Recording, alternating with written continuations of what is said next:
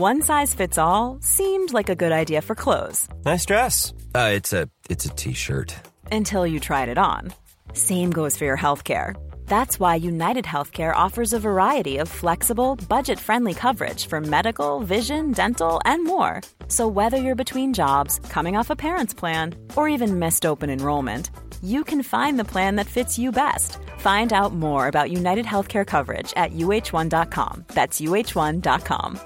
Many of us have those stubborn pounds that seem impossible to lose, no matter how good we eat or how hard we work out. My solution is PlushCare.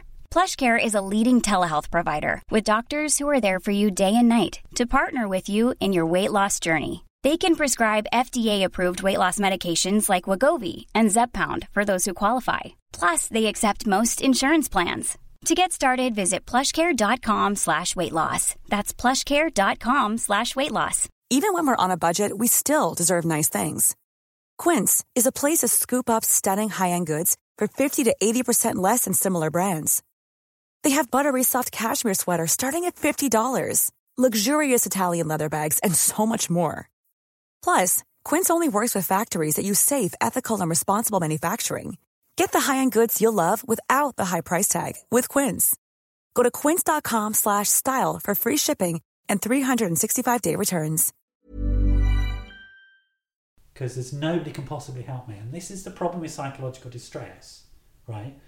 Is that it begins to tell us things that aren't true.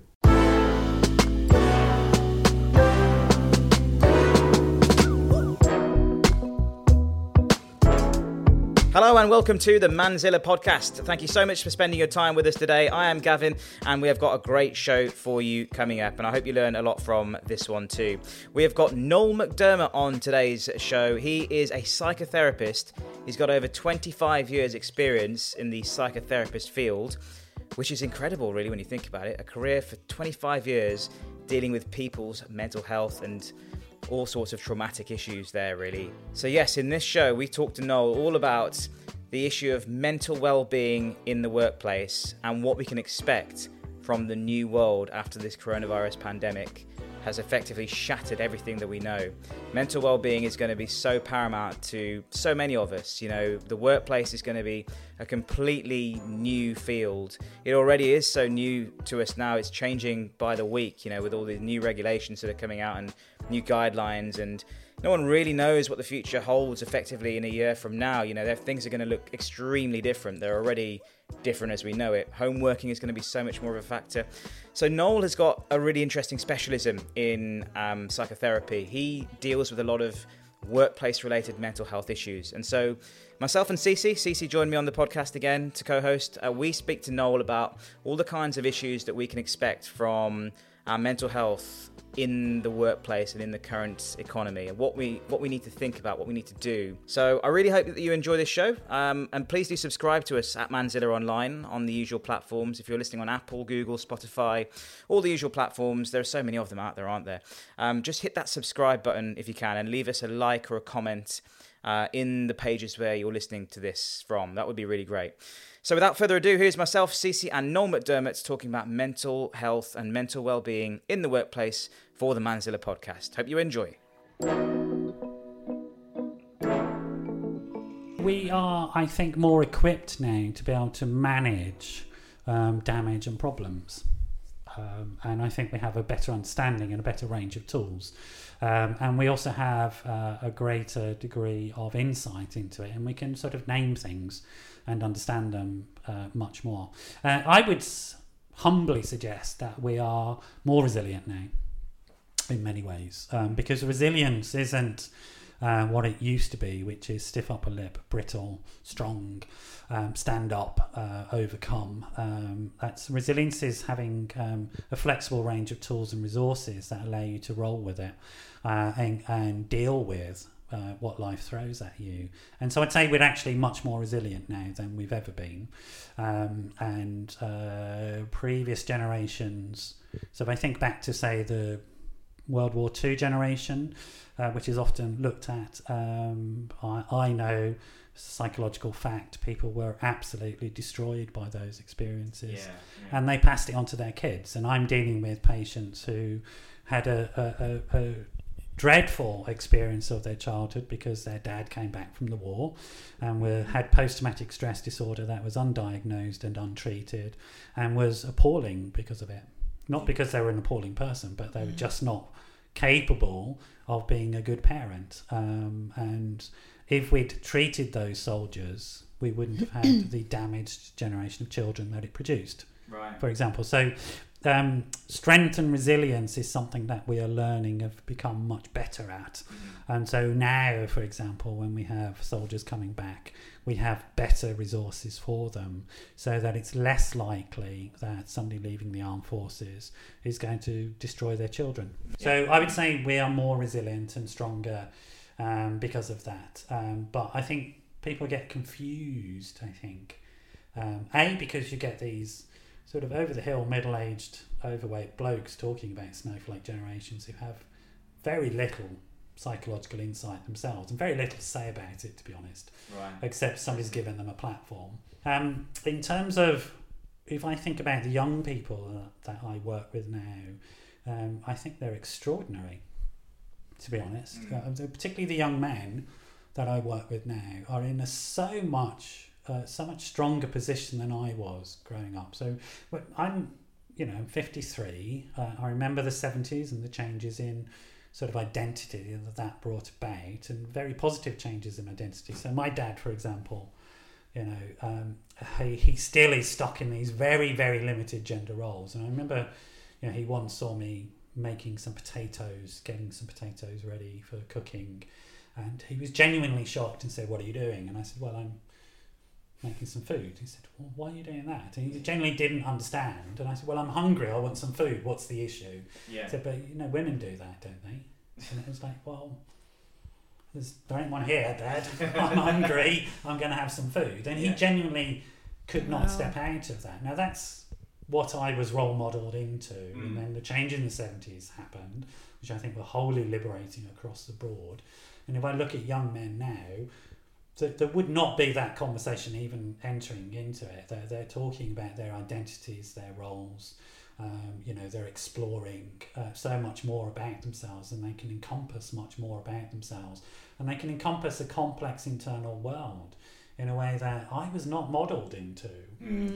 And because of that, they have a range of internal and interpersonal resources and tools that I never was equipped with. And they are much better set up to manage themselves in complex worlds now. Much better set up than previous generations of men. So do we have a snowflake generation? Absolutely not. What we have is much more of a generation that has some greater psychological insight and a greater range of psychological and interpersonal tools. And I'd like to hear from them rather than blokes my age who should know better and should shut up, really.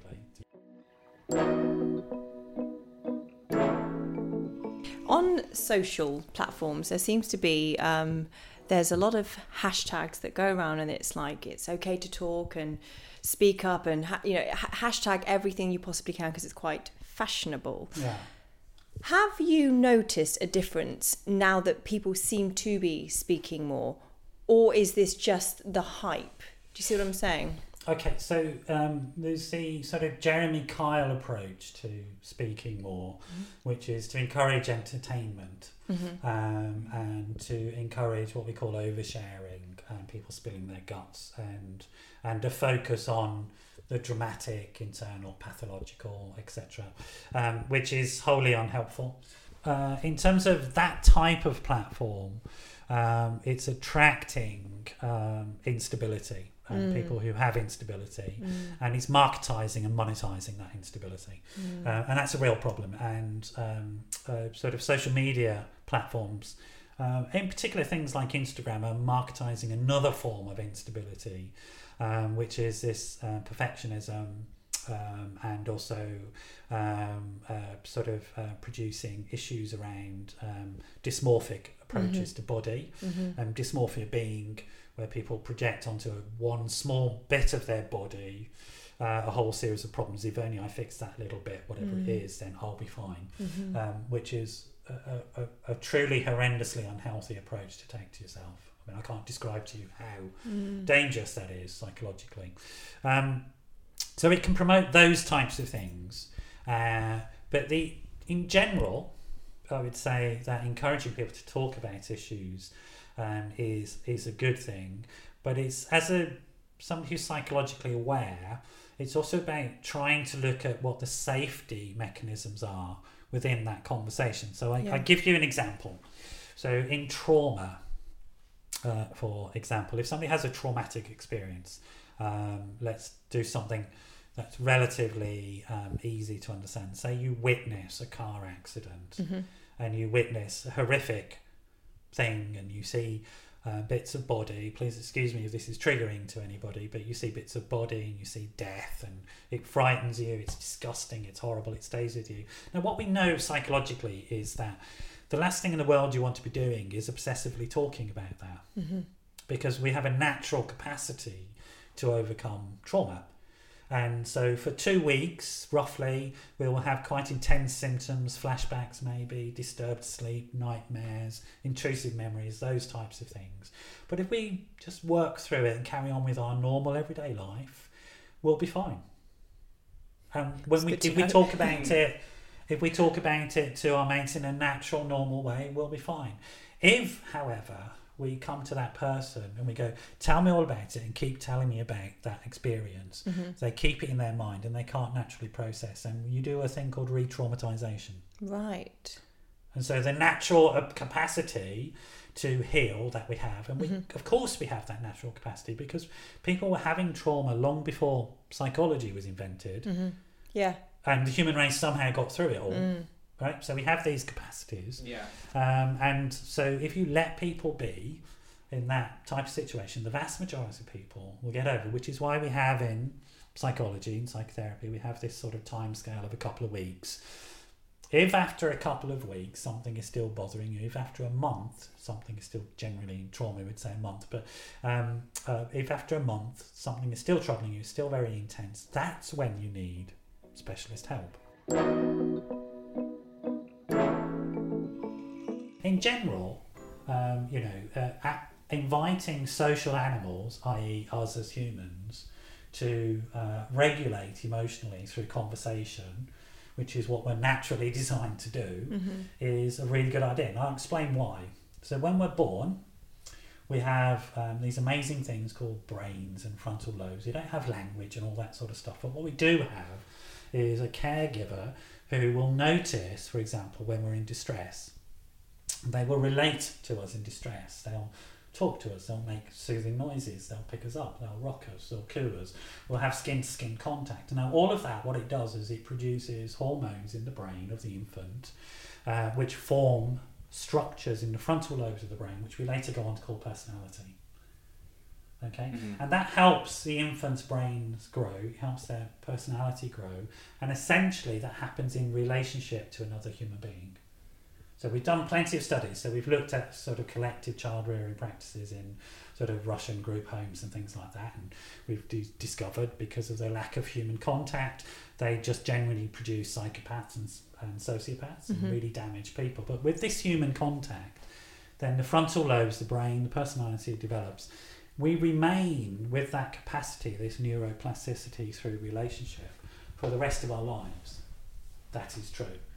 And the relationship to other human beings remains fundamentally important to our development for the whole of our lives in exactly the same way. It's more urgent with an infant because they don't have mind, they don't have capacity to care for themselves, and they don't have language, etc., etc. As we develop all these other capacities. But that emotional need to regulate emotionally remains absolutely primal to us for the whole of our lives. Yeah. And that neuroplastic capacity in our frontal lobes remains with us for the rest of our lives. So, in general, getting people to talk about things is absolutely crucial. And we want people to sit down, do what we're doing now, look in each other's eyes and have conversations. And we want people to have non-sexual physical contact in those conversations, hugs. Because that promotes these hormones which promote personality growth, brain development, bonding. And those bonds between us, those emotional bonds, are what help us regulate throughout our lives. And that's what defines us as social animals. So, yes, I totally agree with the idea of let's get people talking about things more often, particularly during this time when the ability to sit in a room with somebody, which is where all these processes are sort of activated, is being challenged because of the pandemic. And so our sort of everyday capacity to just physically be in the same room as somebody, look them in the eye, maybe reach out, physically touch them, maybe they give us a hug or something like that, that is reduced at the moment. So we need to sort of be maybe more thoughtful about the environments and situations in which we can get it. Yeah. Well, yeah. Interesting. Oh, it's so many questions. Yeah. Gavin, I'll scoot back round. I think because men's mental health and men's mental well-being is such a highlighted kind of issue, isn't it, these days, Noel? So do you think men are more susceptible then to all these mental health issues? Men make up 75% of suicides, bottom line fact. Yeah. And why do you think that is? For a whole host of reasons. So just very quickly running through the reasons. One reason is men tend to downplay early signs of psychological distress, saying, I can deal with it, I can tough it out, I'm a snowflake if I don't, Now what we know as a fact is that if you do not deal with early signs of psychological distress, they will get worse. They will not recover on their own. So it is sensible to do what we call help-seeking behaviour. Now, help-seeking behaviour is this. I used to be a social services manager for my sins, and I worked in children's services and adult services. So I worked a lot in child protection, for example. And here's a statement for you, which you may or may not like, but we actually can't stop children from being harmed. That's not possible. We can't create a world in which no risk exists, because that... they tried that in various places. It doesn't work, and you produce very odd human responses. Life involves a certain amount of calculated risk. That's true of children as well. But what we can do is we can teach children this really core thing, which is if something's worrying you and upsetting you, go and talk to somebody and ask for help about it. That's the most protective thing you can ever do with a child, right? And then you train the adults, the trusted adults, to listen to that child and not deny their experience. And so that when they do the help-seeking behaviour, they get the help. Now that's a bottom line fact about everything in life. That's a risk to us. The sooner we notice that risk and the sooner we ask for help, the healthier and the safer we're going to be. It's that simple, which is why we come back to that thing about the snowflake generation. It is so stupid to talk in those terms. I can't even begin to touch upon how ridiculous that concept is, because we know that what protects people, that what makes people strong, is teaching them early warning signs and then taking action to be careful with themselves because of it. It's a primary thing that men won't do, is to recognise early mild symptoms of psychological distress as what they are, a request to do something about it.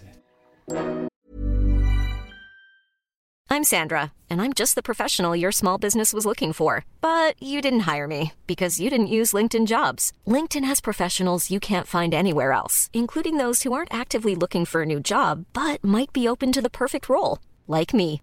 In a given month, over 70% of LinkedIn users don't visit other leading job sites. So if you're not looking on LinkedIn, you'll miss out on great candidates, like Sandra. Start hiring professionals like a professional. Post your free job on linkedin.com/people today. Mother's Day is around the corner. Find the perfect gift for the mom in your life with a stunning piece of jewelry from Blue Nile. From timeless pearls to dazzling gemstones, Blue Nile has something she'll adore. Need it fast? Most items can ship overnight. Plus, enjoy guaranteed free shipping and returns. Don't miss our special Mother's Day deals. Save big on the season's most beautiful trends. For a limited time, get up to 50% off by going to BlueNile.com. That's BlueNile.com.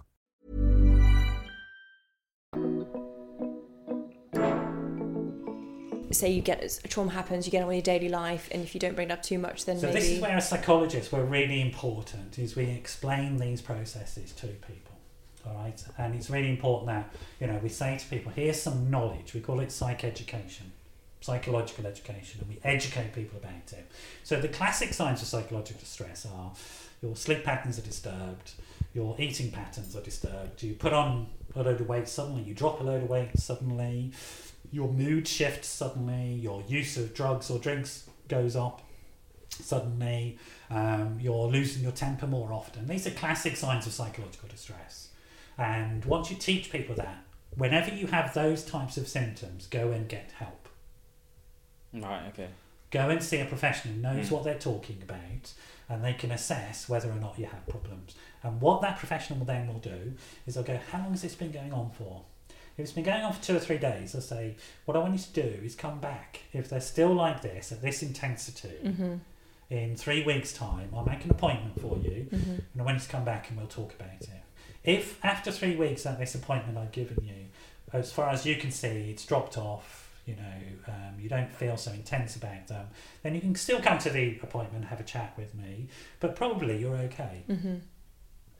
Generally though, what happens is that somebody comes to see me after 15 years of this stuff. Right.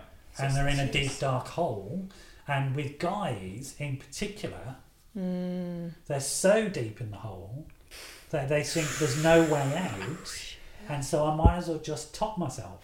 Jeez, man. Okay, that's what happens with guys. Wow. All right? And they wait till they're right at the cliff edge, and it's like, I might as well go over, because there's nobody can possibly help me. And this is the problem with psychological distress, right? Is that it begins to tell us things that aren't true. It tells us there's no way out of this. It tells us I'm not worth anything. I'm a piece of shit.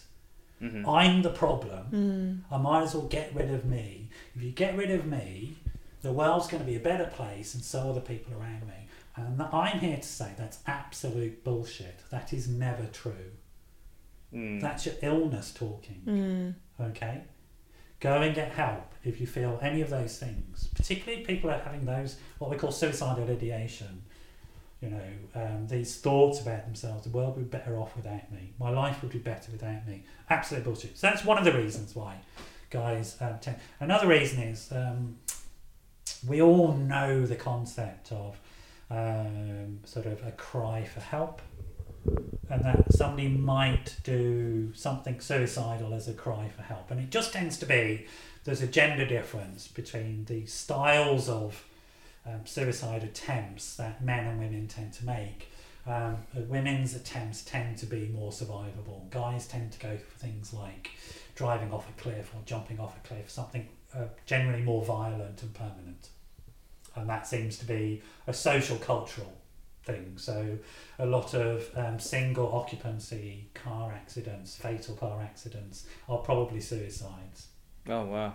And that's so that's not a cry for help. That's decided. They're all cries for help, but it's just if you choose a method of of communicating your distress that is fatal and permanent. Right. It's really problematic, and it tends to be guys choose fatal permanent methodologies. Wow. Yeah. From which there is little chance of somebody rescuing you. Okay? So if you take an overdose, don't take an overdose. If you listen to this, don't do any of this nonsense, go and get help. But if you take an overdose, there's a possibility somebody's going to walk in, they can pump your stomach, get you to hospital, and if you drive your car off a cliff, there's not much that's going to happen. All right? And that tends to be a sort of gender difference.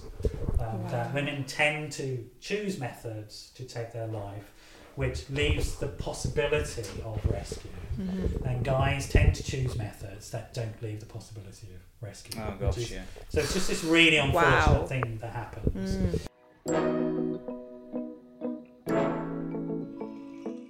Another reason why guys make up the high suicide rates is that there's cultural sort of undercut some things I said about younger people, but there is a slight difference in terms of age, but it tends to be guys are less likely to have easily accessible routes of sort of the sharing conversation that we talked about. So there are cultural restrictions on the way guys are allowed to discuss issues. And those cultural restrictions involve things like you can generally only talk about stuff if it's at another event. So you go and see a football match, or you play sports with somebody, or you go to a bar with somebody. Then it's okay to go, well, how's it going with your girlfriend? Da, da, da. And then you can start having that chat, which is this regulatory chat that we talked about earlier on, where you're producing hormonal responses in the frontal lobes that reduce distress, increase bonding, etc. in those contexts. It tends to be, for women, that they have a broader range of culturally acceptable ways of having that type of conversation, which also involve things like explicitly doing it. So it tends to be generally more culturally acceptable for a woman to say to her friend, whether it be male or female, I'm really upset about something. Make a phone call, go and do that explicitly. And it generally is less acceptable culturally for guys to do that. And so you have to engineer situations in which the bonding can happen. Right. Okay. And particularly during the lockdown, a lot of those methodologies, those strategies have been removed. So the football matches, the pubs, of course, the work environment, which was another classic environment in which guys would have those types of bonding conversations, have been removed or altered, and probably removed and altered permanently. But also they were generally quite they as a strategy, if I was psychologically going to say something, let's build a strategy in your life that reduces the risk of you developing some of the more common forms of mental illness, depression, anxiety. I wouldn't advocate those types of strategies of like, I'll build my resilience around going to football matches with my mates, because it's a little bit hit and miss. You really want to be much more thoughtful and structured in your strategies, and build strategies like, well, I'm going to have a regular set of phone calls with people just to keep myself sort of healthy and well. In the same way that, you're going to be fit, physically fit. You're not going to do that by every now and then just going and kicking a ball around the park. You're going to go regularly and do exercise. It's exactly the same with emotional fitness and mental wellness. It's that if you have regular sort of wellness type activities involved, you reduce the risk of you developing. Now, it just so happens that culturally women tend to have those things built into their social networks, picking up the phone, having meetings, explicitly asking for help from your mates when somebody's pissed you off, or whereas it's less likely that guys, it's not impossible, it's less likely that guys. So that's another big reason why men end up in situations where they permanently hurt themselves rather than get help. So, and particularly at the moment, and I think it's relevant right now, that we know that guys often, it's still the case that men, although most households in the UK are double income now, it's still the case that men are earning more than women in those households, and the financial responsibility falls on guys much more. We know, for example, we've done the research that shows for every 1% increase in unemployment, there's a 0.8% increase in suicides. And the vast majority of those suicides will be men. 75% of those suicides will be men. And that's current research across Europe. And so it's a big risk at the moment for guys. Because of the changes that are going on, the redundancies, etc., that so we've already seen an increase in suicides. And it's absolutely predictable at the moment that we're going to see a lot more guys kill themselves. A lot more guys going to, because they feel this responsibility, and also because they often build their identity. Men will often build their identity in a monocultural way. So esteem and identity is built around the work that I do, rather than a range of things.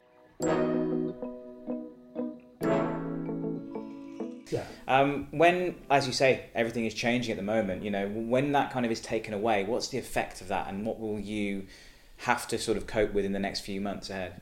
Well, loss of identity leads, so it's an existential crisis of meaning. Am I worth anything? Am I important? Do I exist?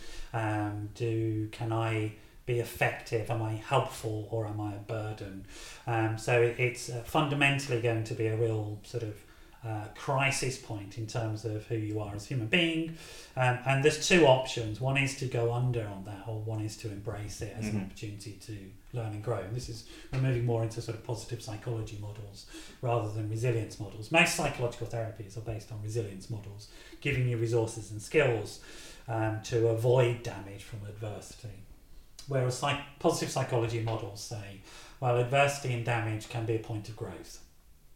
Okay, and there are certain specific things you can do which allow you to reframe the experience and actually psychologically grow from it.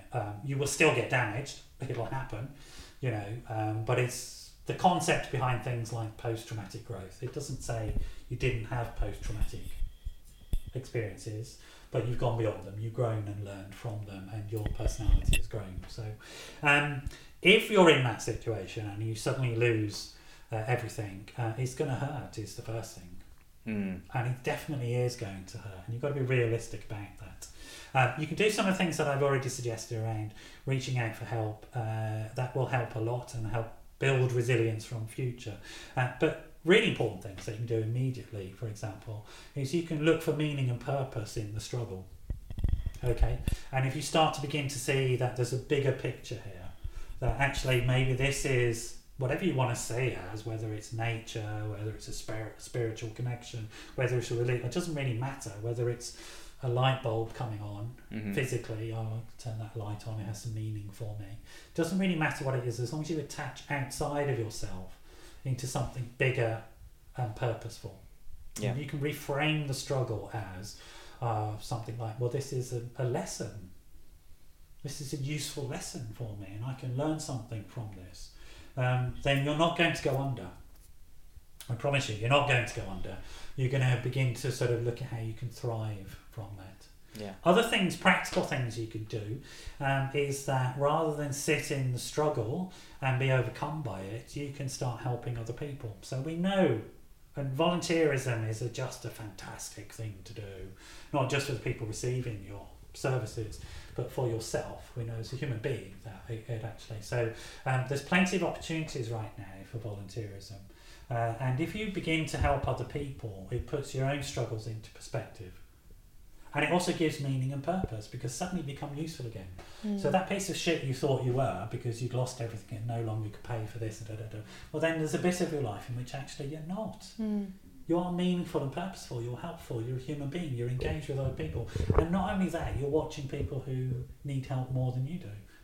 And you have a perspective, a new framing for it, which goes, oh, well, maybe, okay, there's a context for what's going on for me, and it's not so much about, literally brings you out of yourself in a healthy, positive way. Not getting out of your head in that unhealthy way by drinking or taking drugs or having sex obsessively with somebody or whatever it is that you want to just escape. It brings you into connection with somebody who may be struggling more than you. And understanding that is really important. Other things, this sounds really hippie, but it actually works.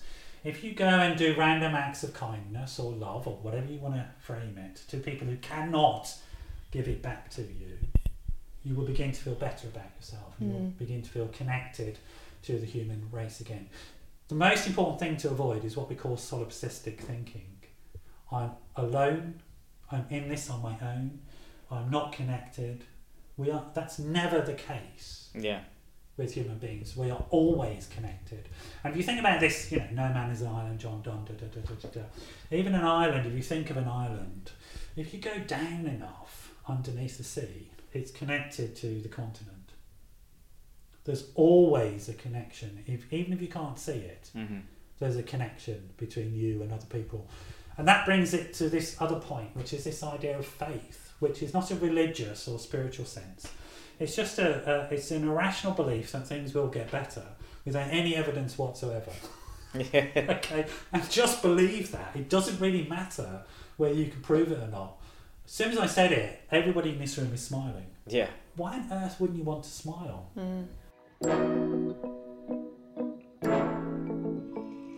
So that was Noel McDermott there talking to myself and Cece on the Manzilla podcast, and it was a really interesting chat. That I tell you something.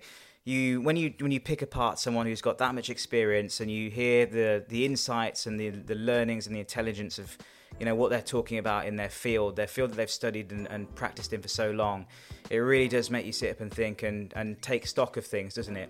The diversity of the people around you is really, really important when it comes to how you get your inspiration, what you think about when it comes to your mental health, what you think about, when it comes to how you deal with situations that are thrown at you.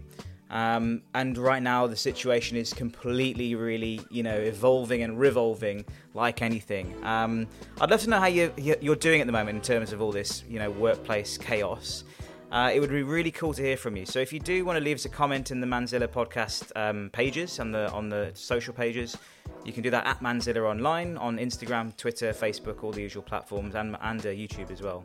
And also on the podcast pages as well if you want to leave a comment. And also you can DM me too. I'm at Gavin R Official.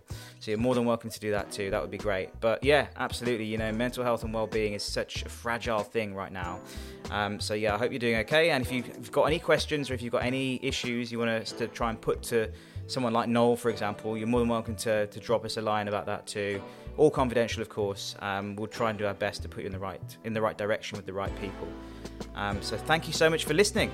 I will see you again next time. I've been Gavin. It's been a pleasure to be with you. This has been the Manzilla Podcast. Have a great day.